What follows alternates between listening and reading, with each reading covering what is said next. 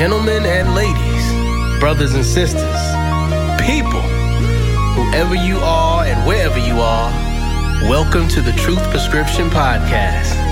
I'm your host, Dr. Sekou Gathers, and each week I interview successful people from around the world and discuss how accepting the truth can propel your career and help you live a life of gusto and purpose.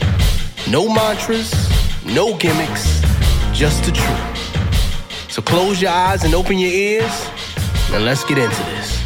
Come on. Oh, good people. Welcome back. I am very excited today. I have a super special guest.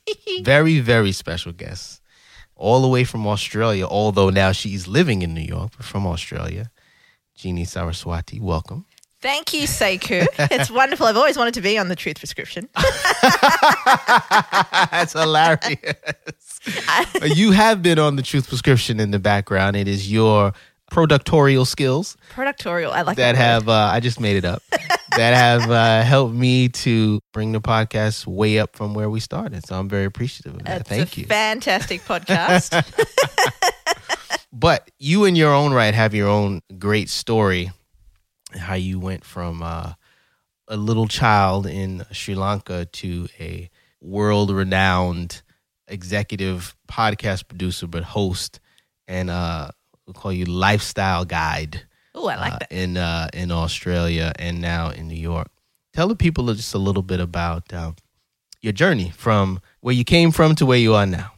Well, pretty much, Sekou. I was born in Sri Lanka, in the capital city of Colombo, hence the package of the looks. Yeah, the package. the package. The presentation. Right. And I was the second child that came accidentally because I came 11 years after my sister. So It was literally...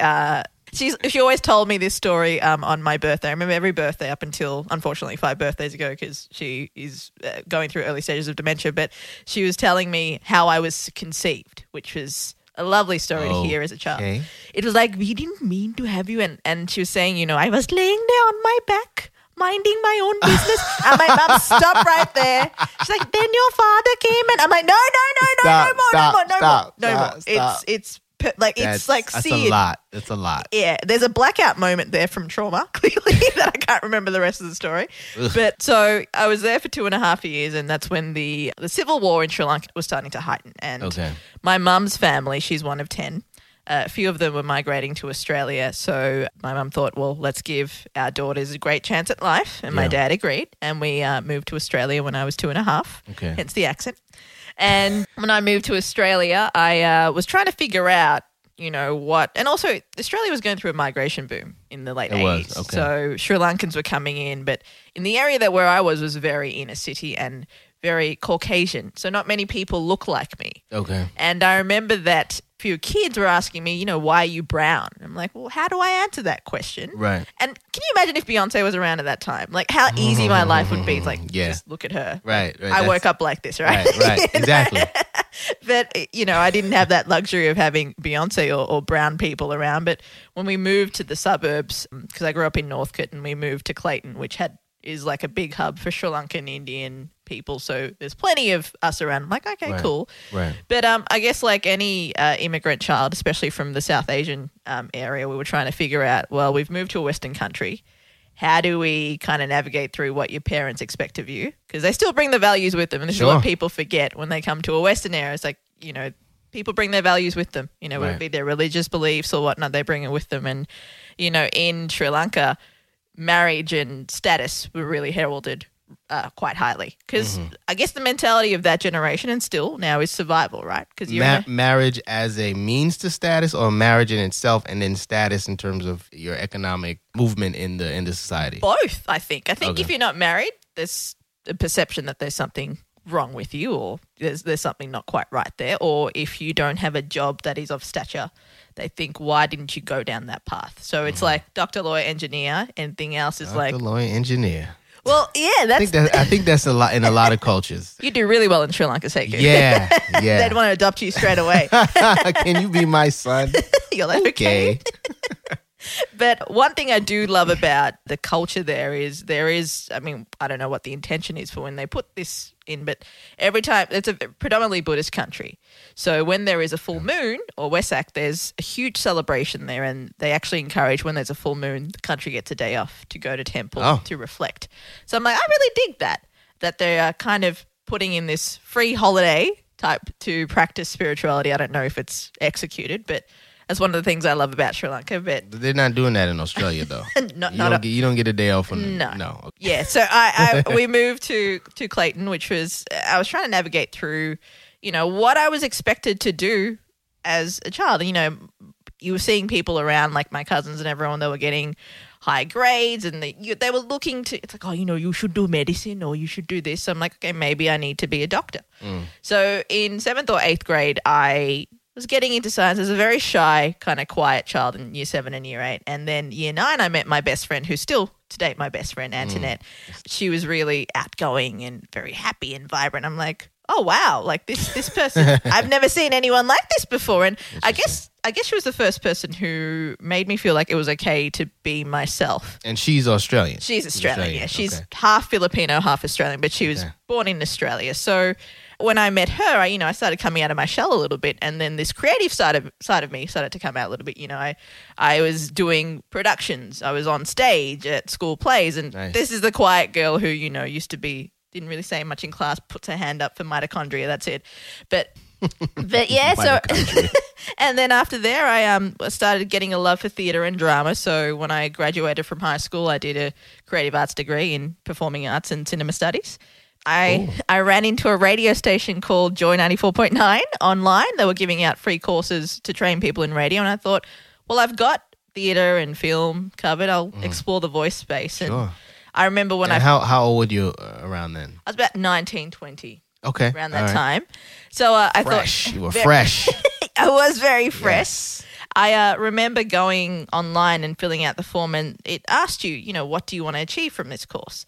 I remember ticking everything but being on air. Like, I did not want to get behind the microphone. I don't know why, because I did stage plays and I was fine in front of an audience, but I thought, no, this is getting...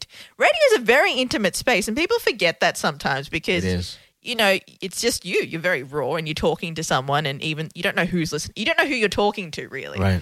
So I thought I didn't want to get behind the microphone. If you think about it, it's like the microphone is almost like somebody's ear, right? Exactly. And when you're talking in somebody's ear, it gets no more intimate than that. Exactly. It's so true. It could even be sensual. Talking in my ear. You know what I'm saying? Like, it's so true. So it is very personal. You're right. And I think also, we were told, people listen to the radio with at most a meter away from that's right in their ear. It's a very intimate kind of even listening space too. And I remember the program director at the time was like, "You've got a little bit too much personality to be behind the scenes. Let's get you in front of the microphone." So I remember scripting my entire show. So that's where my journey in radio began. And how long were you at Joy 94.9? I was there on and off for 10 years. Wow. 10 years. So amazing. In that time, I had a morning show, which was on a Wednesday, which was across 2 different shows. I did some drive shows at the time, and I met some really amazing people. Right. Like, I got to interview Paula Abdul, which I grew up watching her Opposites Attract film clip on Video Hits, so it was really cool. I'm like, where's the cartoon cat? Right. Did you bring him along? Right. She's like, no, he couldn't make it to Australia this time. And, I think from there too, that's where what I really loved about that experience primarily is because I started quite young. Right. While I was at college or university, you kind of put into a practice or practicality, really, like how to build relationships, because they don't teach you that at school. No. They don't teach you how you build relationships, how to work. They don't teach you how you progress in certain skill sets. They give everything to you. So that missing link is you got to figure that out. Yes. And so I'm grateful that I got to figure it out while I was at school. So tell me, how did you went from there? Now, how did you get into podcasting, like producing podcasts, having your own podcast, and then you can wrap us back around to where the hell did Boeing come in? Boeing, I like Boeing. Freaking plane, you worked for Boeing. So talk to us about that, because I was saying this to you off mic, but I think it's important to repeat that one of the things I really like about you is we're kindred spirits in the sense that we're both nerds who have a creative side. Exactly. And don't tell people. and You know, we realize that we cannot live our truest life and our truest selves without making sure that that's expressed on a deep level, the creative side. So anyway, I digress. You continue. So so how I got into podcasting was, so when obviously Apple released the smartphone and podcasts were around, or podcasts started to be more popular, it was very common for networks.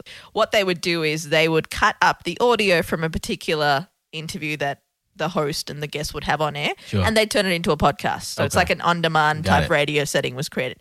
And I noticed when I did my first breakfast show that a lot of our listeners were from America, and a lot of them, because our breakfast show was probably around lunchtime, LA time, drive time, New York time. Okay. A lot of them were listening to the podcast, but not actually the radio show. And I thought, this is interesting. It was actually, I didn't realize this back then, but I was actually noticing patterns of attention being commoditized now, and traditional media and how it all worked. So over the 10-year span, you know, I ended up at Boeing at a full-time job too, because as an engineer. So it's not quite an engineer, but I ended up working for Boeing for nearly 4.5 years. Okay. And the thing is, I can understand why people fear leaving a job that provides so much, because Boeing it's a great job. It pays well. Yeah. The work isn't so stressful. You get to be around manufacturing aircraft. Like they're the most amazing vehicles that I've ever seen or I've ever heard of. Everyone talks about aircraft and they're fascinating, you know. Yeah. So, but the thing is, and as you mentioned before, Sekou, the creative side, the real fire within you. Yes. You need to keep fueling that. Yes. And sometimes for me, it doesn't necessarily have to be Boeing, but whatever expressions of your day job or what those jobs are in your nerdy or intellectual side or whatever it may be, it doesn't fuel that fire. Yeah. So it's really creativity that does, and there's so many, you know, spiritual teachings that talk about your inner child and your creativity and everything like that comes from, you know, that young part of yourself that wants to have fun, that kind of gets bogged down when you do adult stuff. Right. So I think for me, with the podcast pattern that I was noticing, my second breakfast show that I did when that was wrapping up, I noticed like in radio tends to be a lot of politics. And I'm not saying this is specific to Joy, but I think in general, because obviously you have advertisers, there's rules, there's broadcasting regulations that you got to follow. Sometimes you have a boss. Exactly. And sometimes you can't say everything you want to say. But for me to be me, I need to be sure that I have the entire responsibility on me. So I think when our show was wrapping up, Rise Up, I thought, you know what? I think I need to go in a new direction. And a podcast made sense because now that every podcasts are now, so many people listen to it while they commute. But the audio space is so fascinating because, like we were saying before, it's intimate. And also it allows you to listen while doing something else. It's the only communication medium other than, so there's 3 out there, right? You can read something, you can watch something, or you can listen to something. But audio really is the only communication space that allows you to do 2 things at once. That's true. And that's why, that's why I think as we get quicker and more efficient over time, which will happen with technology as it's happening now, more companies are selling us back time and we're buying it. We're like, oh, okay. Amazon selling time better than anyone. Yeah. Like when you think about it with deliveries and you know, Prime and everything and Alexa. Yeah, you know, these companies, it's so interesting. These companies, you know, Amazon, Fresh Direct, even Domino's, right? Yeah. Why are they successful? It's time, but it's also convenience. Yeah. That's what they're really selling you. They're selling you convenience. They're not selling the actual product. I can get a better tasting pizza in Brooklyn. Yeah. Right? Yeah. I live in Jersey. I can get a better tasting pizza at my favorite pizza spot I went to when I was in high school in Brooklyn. I can get the same product from Amazon, maybe the same price, maybe a little bit cheaper, but I won't save that time. Yeah. And it's not as convenient because I can order something and then, you know, do something else, and then before you know it, I'm noticing you have Tiger's Eye. I do have Tiger's Eye. There you go. All right. You're doing it today. I see you. Today. Okay. All right. I digress. Anyway, but it's convenience that they're selling. Yeah. And that's why you think of 7-Elevens, their whole business model is based on convenience, right? You can buy a $5 chocolate bar there, or you can go to CVS and get it for $2, which is right. So exactly. So it is convenience and time. And I think when I listen to Gary Vaynerchuk a lot, and he talks about how with humans, when you think about how we operate, obviously we love to express ourselves, hence where our creative side comes in, where we need to express that. Another thing we love to do, another thing that's priority to us is obviously the health and well-being of ourselves, the health and well-being of our families, and then probably the third thing is time. Like, why do we pay so much tolls on highways to get someplace quicker? Because to save time. Right. So I think when you look at humanity as a whole, where we're going, audio is going to be a very interesting space. So beautiful. So we're in the right space. We are in the right space at the right time. Yeah. Man, I'm glad you're on this journey with me. Thank you so much. You're welcome. So you live in New York. I live in New York. Talk about the move to New York, why you came, and what are your goals while you're here? Well, when I was at Joy, we covered a few events on the West Coast. Dinah Shore, Joy being an LGBT station, me being a member of the LGBT community too. Really? I didn't know that. You didn't know? No, I love one particular woman at the moment, but yes, I'm a girl's girl. Okay. But we came to cover a few events on the West Coast, and Dinah Shore is the biggest girls' party in the world. It's had people like Shaka Khan perform, Natasha Bedingfield, Katy Perry, Lady Gaga. Like, it's amazing. Like, it's an amazing space for kind of girls to get together and celebrate who they are and be in a space where they feel safe. So I came to New York the first time in 2011. And I remember when we landed here, we were on a V Australia, now Virgin Australia, they called that flight. And I remember we got here about 11 or 12 at night. Yeah. And I was pretty tired because it's a 22-hour flight when you add up all the time, right? I remember we were in the cab onto the way to the hotel. I didn't pay attention much to what was going around, but we stepped out of the hotel and we were right in the middle of Times Square. And I'm thinking, wow, this place is just amazing. And just the energy of the city was like, wow. I remember I always got up early, and my co-host who I was traveling with, she kind of slept in a little bit. So I got up early, walked around, just soaked up all the energy. Sure.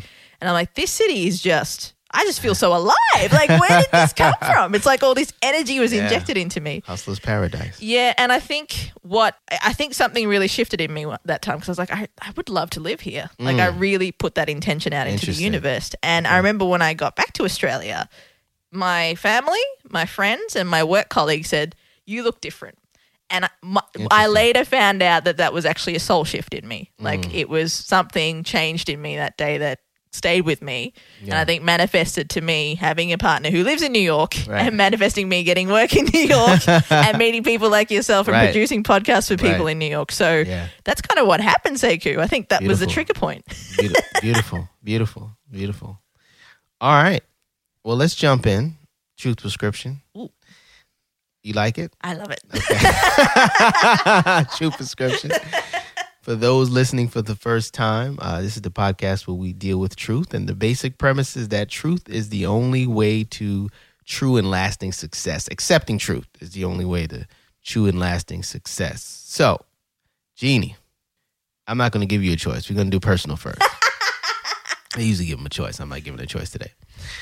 Give us a personal truth story where you realized there was a truth that you were ignoring. And you might have touched on it already in your intro.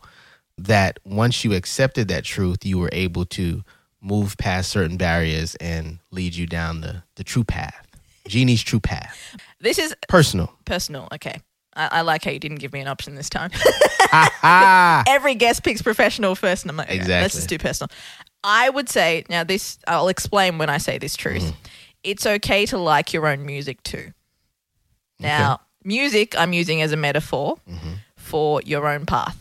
So when I was growing up, the music that was played to me was you go to school, you go to high school, you go to university, you get a job that's either a doctor, lawyer, or engineer. Right. You marry a man who's Catholic. You have kids. You buy a house. You marry a man, buy a house, have kids, and repeat that pattern. That's the music that I was played. That's the music my parents were played. That's the music their parents were played. Well, hold on a second. Why Catholic? I thought it was Buddhist. Buddhism was the big religion in Sri Lanka. This is the thing. So my dad's Buddhist. My mum's Catholic. And this is something I always pulled her up. I'm like, you married a Buddhist. Why are you telling me to marry a Catholic? She's like, well, you know how that turned out. I got divorced. They divorced? Divorced. So my parents got divorced when I was 4. So Interesting. it's like, you see, this is how it turns out, you know. I got divorced to your father. I'm like, I don't think you got divorced to him because he's a Buddhist. Right. I think there's other things that are going on there, Mum. So growing up, that's the music that I was playing. Sure. And I think when you're used to listening to a certain kind of music, like, you know, if I come up with making my own music and I'm like, oh, this is cool, they're like, no, ours is better. Mm-hmm. I think it took me a while to learn that it's okay for me to like my own music. It's okay for me to go on my own path, even though no one else in my family has lived that path. Yeah. I mean, me moving to New York and leaving Boeing, a good job, a day job. Huge. They were like, why would you leave Boeing? Right. And I understand where they're coming from because their music, and this is where I deploy the empathy, their music has worked for them in whatever way, whether it ticks all their boxes, and I have empathy for that. Or is it really working for them? Well, I don't know if they're ready to look at that yet. But I hope they do one day, and I really hope that for anyone really, that they look at what price you're actually paying. I think it works for a part of you, right? But then what part is in the corner dying? Exactly.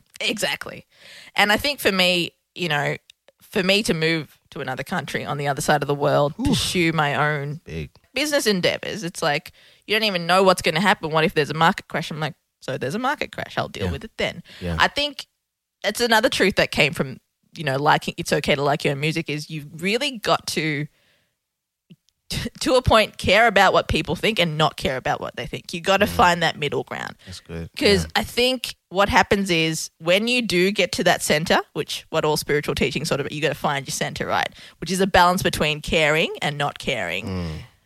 It gets very quiet. And then you know exactly where you're going. And that's what's happened to me when I've come to New York, of all places, which is a pretty noisy, busy, loud place. It's very quiet for me. Like I know exactly what I'm doing, exactly where I'm going.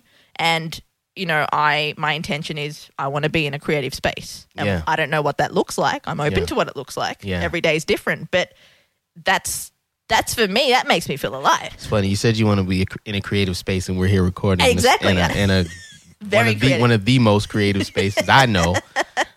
You know, it's amazing. In Utero Studios. Got you know, full recording equipment, editing suite, pictures on the wall, color, right? Feels good in here, right? The couch especially. The purple couch? The purple, I got to say though, this couch, this space is just amazing. Like you just wouldn't want to leave here. Yeah. You know, it's just amazing space, Sekou. So my point is your dream came true. Thank you. Manifestation. The manifestation. All right. So that was the personal. Yeah. That was the personal. That was personal. That's personal. Professional. Now you're doing a lot, right? I remember the other day I was downloading a show to your computer and I saw like your, 1,800 clients. I was like, 1,800. I was like, shit. No wonder she can't. Sometimes don't respond to my calls, or stuff gets late, or stuff gets delayed because she's got a lot of things she's doing. You got a lot of clients, a lot of podcasts you're producing, and you're producing your own podcast, Monday Mocha, which is fabulous show, great concept, and all the things that you're doing. And probably some things I don't know about. Yeah. Tell us some truth, some truth that you had to deal with. Well, technically, I'm producing 2 podcasts: The Ginny Show and Monday Mocha. But I get you. I get you. But a professional truth, I think, Sekou, this could actually interchange into a personal world. But I find that this particular truth that I discovered is probably a cornerstone in your personal growth too. I think you've got to audit your inner circle, the people that you spend your most time with. And the people in your life and the people that you let into your space. Yeah. I don't know if you see this sign. I think it was on Oprah, or my partner has it in her apartment and one of my best friends has it in her apartment. But it says, please take responsibility for the energy that you bring into this space. And I think that's awesome. I think you should put one up here too. That's awesome. Because this is your creative haven. Sure. And absolutely. I gotta find that. You're right. Yeah. And you're burning, beautiful incense and stuff, but I think that applies to your life too, or any space that you share, because I think if you look at the people in your life and if you see so much good in them, then you know that they're in your life for a reason, and you know that you're learning and getting value from them, and vice versa, because when I look at my inner circle, there's something in each and every person that inspires me. There's something in each and every person that I really admire, and there's something in them that I love. But if you're around someone who has the opposite effect and they've been in your life for 10, 20 years, I know it's hard because you have that attachment. Sure. But I think you really need to audit how much value you're giving each other, because there is a part of you, as we're all mirrors, that will be reflected in them. And whether you're ready to address it or not could involve actually being like, you know what, it's been a great 20 years. Thank you. Namaste. Right. But bye, Felicia. You know? Right. I'm out. I'm out. Adios. Right. Auditing one's inner circle. That's why I love asking on Monday Mocha to my guests, you know, who are the 5 most people that you spend time with. Yes. And I botched that question. No, I was like, Denzel Washington. Yeah, Denzel. Meet him. Bro, with Denzel? It's awesome. It's hilarious. Something I've never thought about, but it's definitely important. Yeah. Okay. All right. Let's jump into some questions. Here we go. I didn't really prepare any questions. I'm just going to ask something off the top. You know, something interesting. I'm just going to speak on this. Something interesting I found about, I've known this for a couple of years, but I thought about it this morning. Australia. A lot of people don't know Australia was actually started as a British penal colony. That originally it was, you know, you have the Aboriginal people that were living there, that are still living there, similar to our Native American population. And Britain decided, well, you know what? We don't feel like dealing with these, these murderers and these thieves, so we're just going to send them to Australia. And they were there for some period of time. And I always thought that was a very interesting way for a country to start, you know? Yes, we were started with the highest moral ground, clearly. Yeah. So, you know, you being, a brown, you talked about it a little bit, but you being a brown person, as am I, living in a country, you know, with that history, what were some of the things that you did to sort of navigate that society and try to find your space? That's an interesting question, Sekou, because I get a lot of questions, especially since I've moved here, like, oh, what's the racism stance in Australia? Okay. And in my experience, I think it's because of the community that I was in, I didn't experience much racism. But this is the thing though, right? And this is my belief.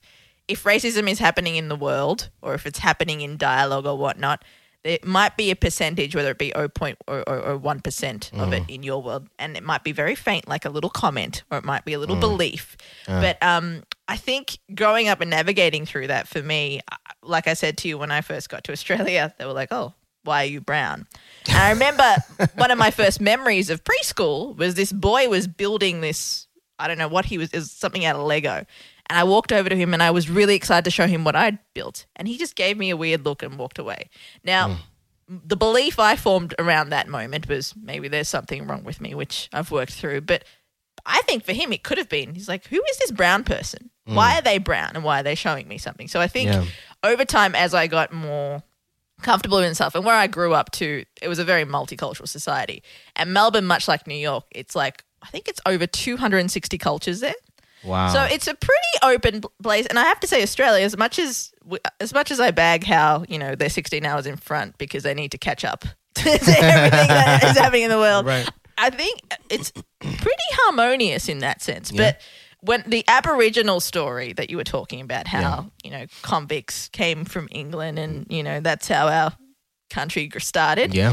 I think it's been a huge sore spot in our history too, because I think now with the awareness growing, it's not something that we're proud of. Yeah, and okay. We're obviously attached to it being Australian, you know, so it's not something that we're proud of. Hope that answers your question. You know, when your roots are from something that painful, it's just interesting how, because, you know, you look at the roots of a tree, the tree bears the trunk bears the branches and the leaves, etc. So there's always going to be a little piece of it in there somewhere, even if you're not necessarily aware of it, because you, like you said, the area that you were in was quite harmonious. Yeah.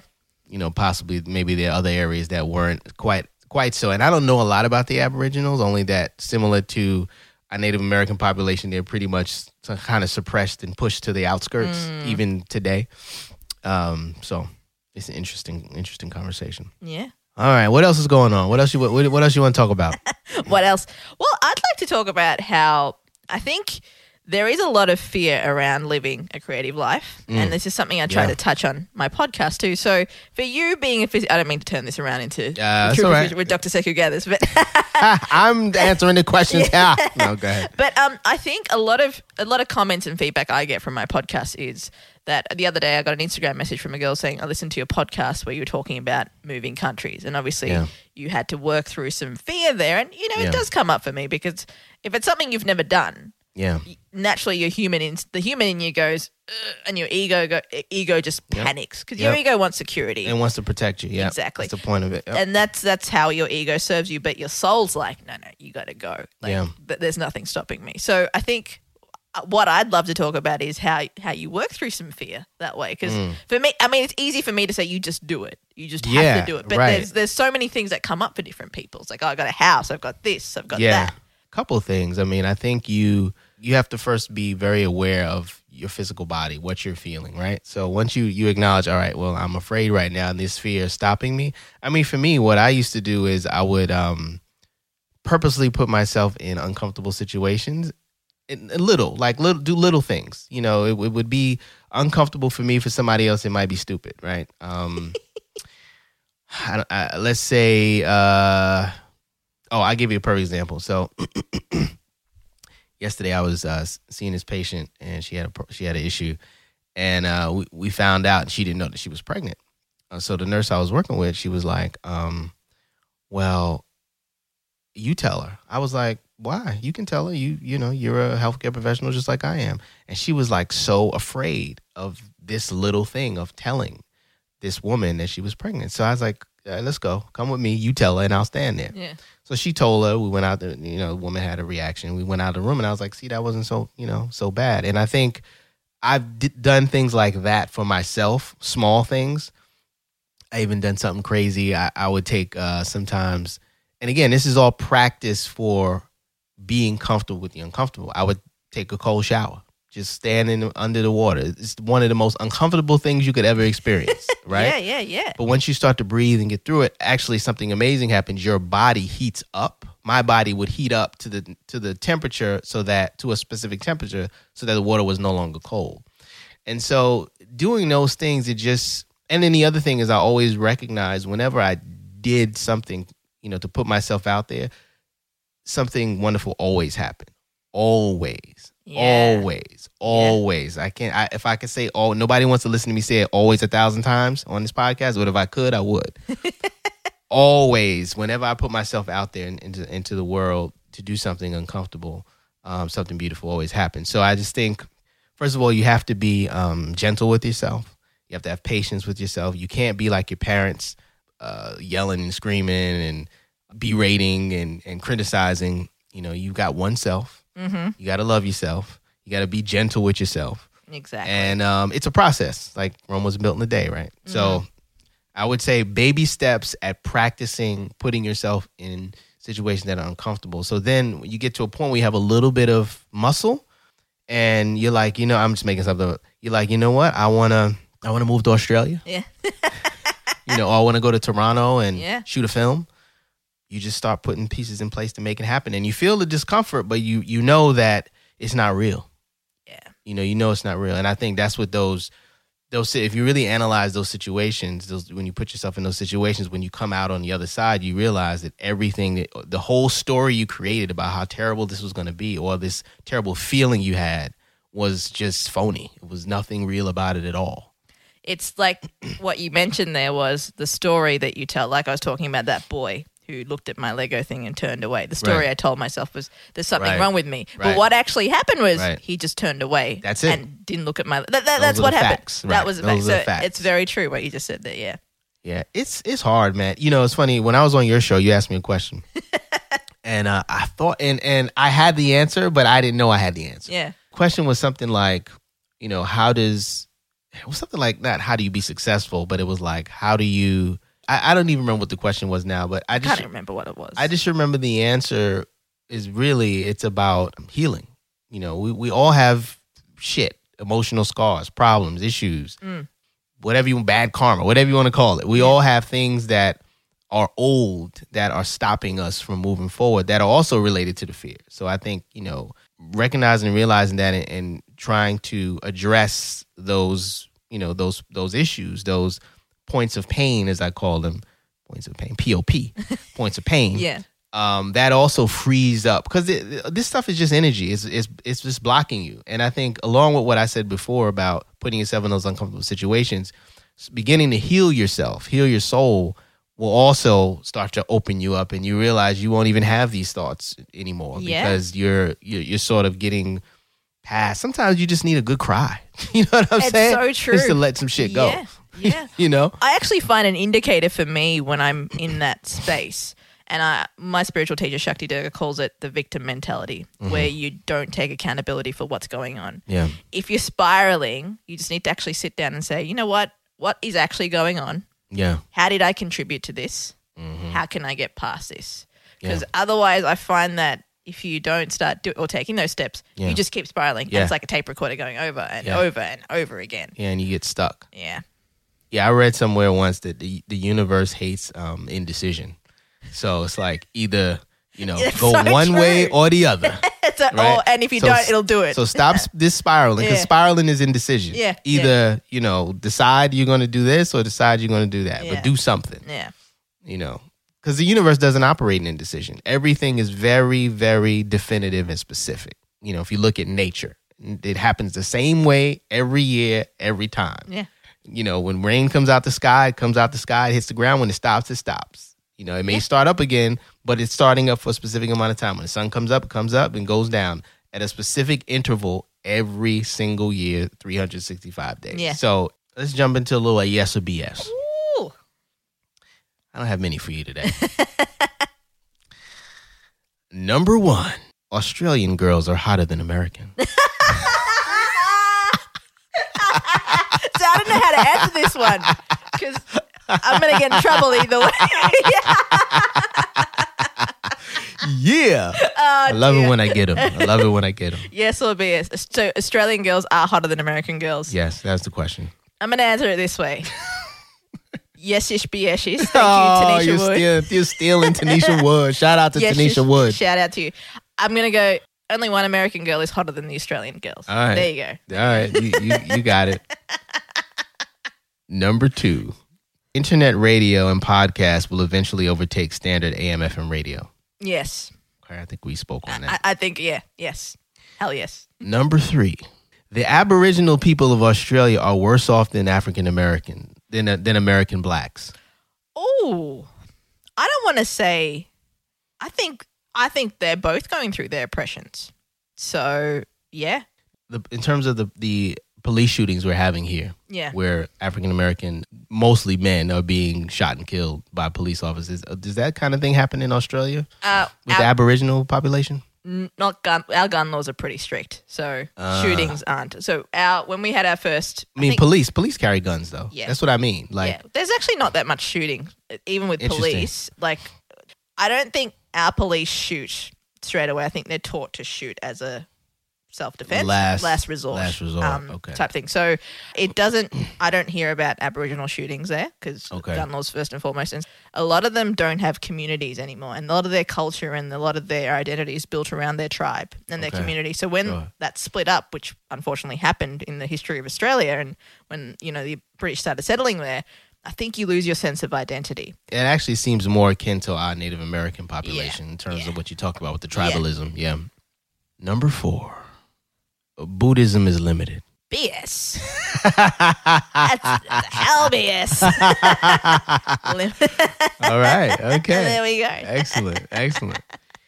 All right. Listen, I'm good. I don't have, normally I have a whole litany of yes or BS. I'm good today. I'm good. I think we're good. I think we had a good dose of truth today. Jeannie, tell the people how they can reach out, how they can contact you.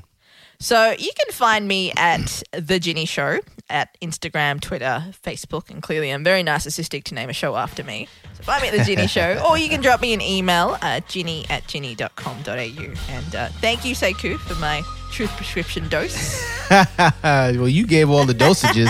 I was just holding a syringe. You like that? Yeah, I like that. Yeah. All right, people. Thank you once again for listening. Please subscribe. Please comment if you like the show. If you don't like the show, please make some comments.